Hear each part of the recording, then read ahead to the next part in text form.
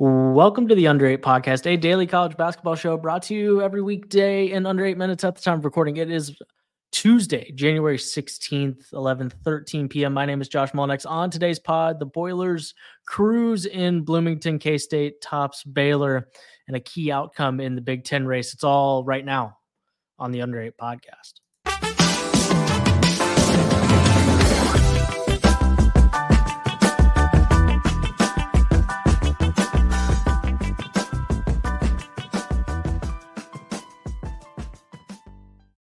Josh Doring is here with me 1 year ago. Mr. Doring, a top 5 caliber Purdue team, lost both matchups to Indiana. This year, that will not happen. The Boilers go into Simon Scott Assembly Hall 87-66.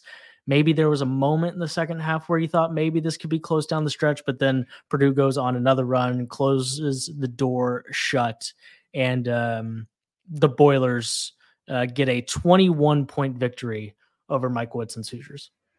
And that run reduced the halftime deficit, which was 51-29. There's that part too.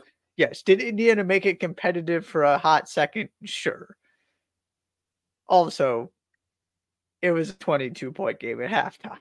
So you can forgive Purdue a little bit for relaxing. Now, they've had issues with that in the passing games where they can't afford to relax. But this one, they absolutely took care of business. By the way, these two teams entered the game with the same record in Big Ten play. How about that? Which is, to me, part of the importance of this game and why we definitely wanted to talk about it, because Purdue has struggled in this game, because Purdue has not been good on the road in Big Ten play, because despite Indiana's shortcomings, they win their home games. They were 4-2 in the Big Ten. Kansas is the only other team to win in that building this season. Obviously, and Purdue was clearly the better team last year, and didn't matter. Lost twice. Yeah, just one of those games where, and hopefully you get Josh back here in a second. Just one of those games that you don't know what's going to happen necessarily, no matter what the situation is. But Purdue 87-66. Some of the specifics on this one: Zach Edey 33 and 14, 11 of 23, went to the stripe 12 times, made 11 of them. Fletcher Loyer, Lance Jones were the perimeter production, kind of flanking what Zach Edey was doing. 19 points for Fletcher Loyer, 17 points for Lance Jones on a night where Braden Smith was just 2 of 14 from the field, 5 points, but he had 9 assists, 2 steals to just 2 turnovers. That's, if he's not going to score, then at the very least, taking care of the basketball and dishing out assists is what you'll need Braden Smith to do. Boilers just 8 turnovers in this competition. In Big Ten play, let's take a look. Their turnover rate was 10th offensively. And when you're 10th offensively and you're 14th in the category of forcing turnovers, that was a place where Purdue was struggling. They win that slightly, not very many turnovers at all in this game for either team, but 10 turnovers for the Hoosiers. Hoosiers 8 of 24 from the 3-point line. It was just a little too much for Mike Woodson's squad on this particular night. I believe we have Josh back in here, so let's get him back in the conversation. Josh, hello. Welcome back. A game where it just Purdue had more than Indiana. Braden Smith doesn't shoot it well, but has a really nice just point guard facilitation, taking care of the basketball game, and it's an easy win for Purdue. Yeah, Fletcher Loyer, Lance Jones, 36. That's always helpful. Braden Smith doesn't have to be great every single night. He's just got to do his job. 9 assists, 2 turnovers. That's all you really need. I do think this was an important statement win for Purdue to remind everybody just how good they can be. Indeed. Purdue 87-66. They moved 16-2 on the season. Now 5-2 in Big Ten play. In the Big 12, 68-64 in overtime. K-State over Baylor. Baylor Bears had a hard time hitting the broadside of a barn in this particular game and just not able to score enough points. It's not like K-State shot the lights out. In fact, they probably were much closer to the opposite. But on a night where Baylor was 5 of 28 from the three-point line and their starting backcourt, those three guards were a combined 8 of 36 from the field. The Wildcats got just enough offensively to get an overtime win at home. Baylor couldn't hit free throws either. It was any attempt to put 19, the ball in the sure. basket. Yeah. Cam Carter was the only starter on either team that shot 50% or better from the field. He had 18 points. Very possibly the best player on the floor. That always helps. Yeah, this was not a pretty basketball game. And that was epitomized by the fact that Baylor was up 1 at the end of regulation and fouled, and was up 2 in overtime and fouled Arthur Kaluma while shooting a 3 that led to a 4-point play, which is ultimately what turned the tide in Kansas State's favor finally. I guess the good news for Scott Drew is it wasn't a defensive issue. They just couldn't shoot the ball, which happens sometimes. And you still you still should have won this game. Sure. Sometimes you got to just take the positive and move on in Big 12 play. Jerome Tang seems to have his number, which is an interesting story out of all of this, that Kansas State has done quite well against Baylor since he took that job last year. And inexplicably, Kansas State is also now 5-0 in overtime. So there's that.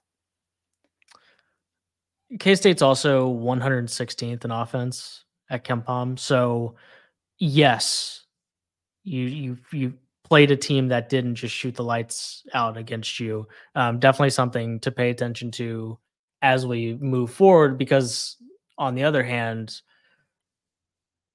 like it's now 2 games in a row where they've failed to eclipse 65 points. Like the way that Baylor is built this year, you can't go long stretches not shooting the ball well.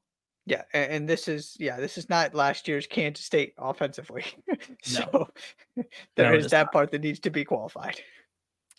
Big 12, of course, Texas Tech, 3-0. As we all expected, last undefeated team in the conference. Shouts to Texas Tech. They're doing their best to turn our beloved Bulldogs' home win against Texas Tech into a nice win, and Butler's just not helping themselves out at all. But Texas Tech, Red Raiders, shouts out to you. Shouts out to Grant McCaslin. They're trying their best, and Butler punting on their part of the equation. 68-64 in overtime. Those two teams, by the way, now both 3-1 in conference. So that was a game for K-State to basically keep up with Baylor. Texas Tech, the only team with no losses. There are still 4 teams in the conference: Baylor, Kansas State, Iowa State, and Kansas. And is Iowa State about to lose? Is that right? Oh, yeah. They're about to lose. So no longer them, but still some teams off to a very, very strong start in Big 12 play. Last but not least, in the Big 10, the now 8-9 Penn State Nittany Lions, 87, number 11 Wisconsin, 83. What say you about this game? That was sneakily, when it comes to the Big 10 race, a pretty interesting outcome for a Wisconsin team that was off to the races in the Big 10. This is just college basketball at its finest, right? Wisconsin comes in here. The only team they've lost to since November 14th is Arizona. The only teams that have scored 80 points on them are Tennessee and Arizona. Mm-hmm. Penn State is clearly in rebuilding mode. Year 1 under Mike Rhodes, looking for a signature win. Wisconsin's got this chance to really put pressure on the Purdues of the world to go take care of business in every road game you should win, right? We were about to get to a point where Purdue can't afford to go lose at Northwestern, at Nebraska too many more times. Mm-hmm. And then Wisconsin hands him a game back by losing this one. Good for Mike Rhodes, good for Penn State to get this first win to at least keep themselves in the conversation, get yourself closer to 500 in Big 10 play, see if you can build off of this. The story here is that the 3 guards, Kanye Clary, Nick Kern Jr., and Ace Baldwin, had 62 points. Yep. Wisconsin could not stay in front of them. And we've talked about it, that this Wisconsin team's good defensively, But this Wisconsin team is also playing differently and is consistently scoring 70-plus points. Yeah. They're giving something up defensively to do that. You saw that in this game because when is the last time that Wisconsin lost this kind of game that they were expected to win while scoring 83 points? Yeah, it's I was looking through it's not a KenPom stat profile that we see from Wisconsin very often. It's a top 10 offense in the country, number 6 at KenPom right now. It's not a bad defense by any stretch of the imagination. It's a top 30, but it's been, I mean, like last year it was a sub 110, sub 140 offense and a top 20 defense. This one is built a lot closer to the like mid 2010s teams. Like the Final Four team was first in offense and 35th in defense. Of course, that this team is not anywhere near as good as there's no team. break the tank in there. Yeah, but so don't get me wrong there, but it's you're usually seeing them further down the list on offense than defense, and that's not the case this year. And what happens sometimes is like that's a backcourt at Penn State that has firepower clearly, and sometimes there are nights where they're just going to make enough shots, and maybe you're not as well equipped as you would have been the last couple of years to maybe stop it. Yeah. And Penn State took care of the ball too. That's the other part of this. They just played really well and made Wisconsin beat them, and Wisconsin couldn't do it. And it looked like for a second they might take control of the game back. They got it tied. And then it was more plays from Penn State, a parade of free throws. It seemed like every possession, whenever Penn State needed to stop, they just committed another foul, and Penn State knocked down more free throws. This was Penn State's game pretty much from start to finish. They were the better basketball team. They deserved to win. Really good statement win for Mike Rhodes to get some confidence going. And yeah, now we're looking at the Big Ten.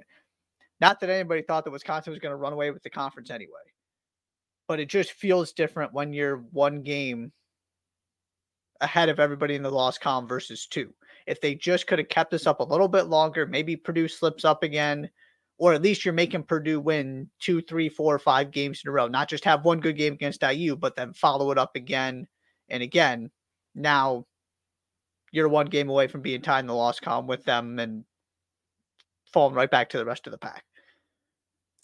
At some point, I mean, you get to 6-0 in conference, and this is, I mean, Wisconsin is good at winning Big Ten games, so it's not like they're a team that is notorious for going and losing 4 Big Ten games in a row. Like you might just get to a point where you have to be flawless if you're Purdue to catch back up, and that could still they still have a game lead. Purdue still has ground to make up. Granted, that is a matchup that we will see twice the rest of the way. Wisconsin and Purdue play home and home this year. That's how the Big Ten schedule happened to shake out this year. But so there's still time for Purdue to go head to head with them. But it was a sneaky important result for what the Big Ten race looks like in the middle of January. If Wisconsin ends up not at least getting a share of the Big Ten title and the rest of Penn State's season goes the way you expect it to, they already, and we said this from the beginning, Ace Baldwin is not a bad place to start when you're completely rebuilding. Yeah. Mike Rhodes is not starting from scratch here. But you compare this to the rest of the teams in the Big Ten. This is a game you should win if you're going to win the conference, of course. That's never how this goes. It's what makes the sport great. But if you're Wisconsin and you end up one game back of Purdue or you tie for the Big Ten title, this is one you're going to look back on and wonder what could have been. Anything else from this Tuesday? A couple other games to acknowledge. You mentioned that Iowa State game. Tyrese Halliburton was on the broadcast. Did you see this? No. And he was locked in. Respect that guy. He clearly cares about Cyclone basketball. It was funny. They were talking to him and he was stopping between answers to watch the possession. It was great. About 2/3 of the way through, he goes, "That BYU offense is amazing." He was blown away, and rightfully so. That was a spectacular offensive performance and a really, really big win for BYU. You've been a skeptic. Hasn't gone great in Big 12 play. Congratulations, you beat UCF. But they got a statement win. They looked really good doing it. Trevin Nella's not playing. I mean, they were spectacular. And then Seton Hall also. We were going to talk about this game, and Seton Hall just made it not an interesting game to talk about with Rick Pitino sidelined because of COVID. What I'll say is, well, first, Kadari Richmond quietly has been arguably the best player in the Big East. That needs to start getting acknowledged. And two, I was curious just how much Shaheen Holloway could do, because it made all the sense in the world for Seton Hall to hire him, obviously. I'm always just skeptical of somebody who gets all that notoriety from one postseason run, right? We talk about this all the time. This is working. Shaheen Holloway is doing a phenomenal job and doing what good coaches do, which is elevating the talent at their disposal. It's not like he's got the most talented team in the Big East here, but here they are. They continue to win games. They continue to get better and better. They're taking on his mentality, his DNA. It's awfully impressive. So I wanted to give props to him and the fighting Shaheen Holloways, I guess. The Pirates. Sure. That's going to do it.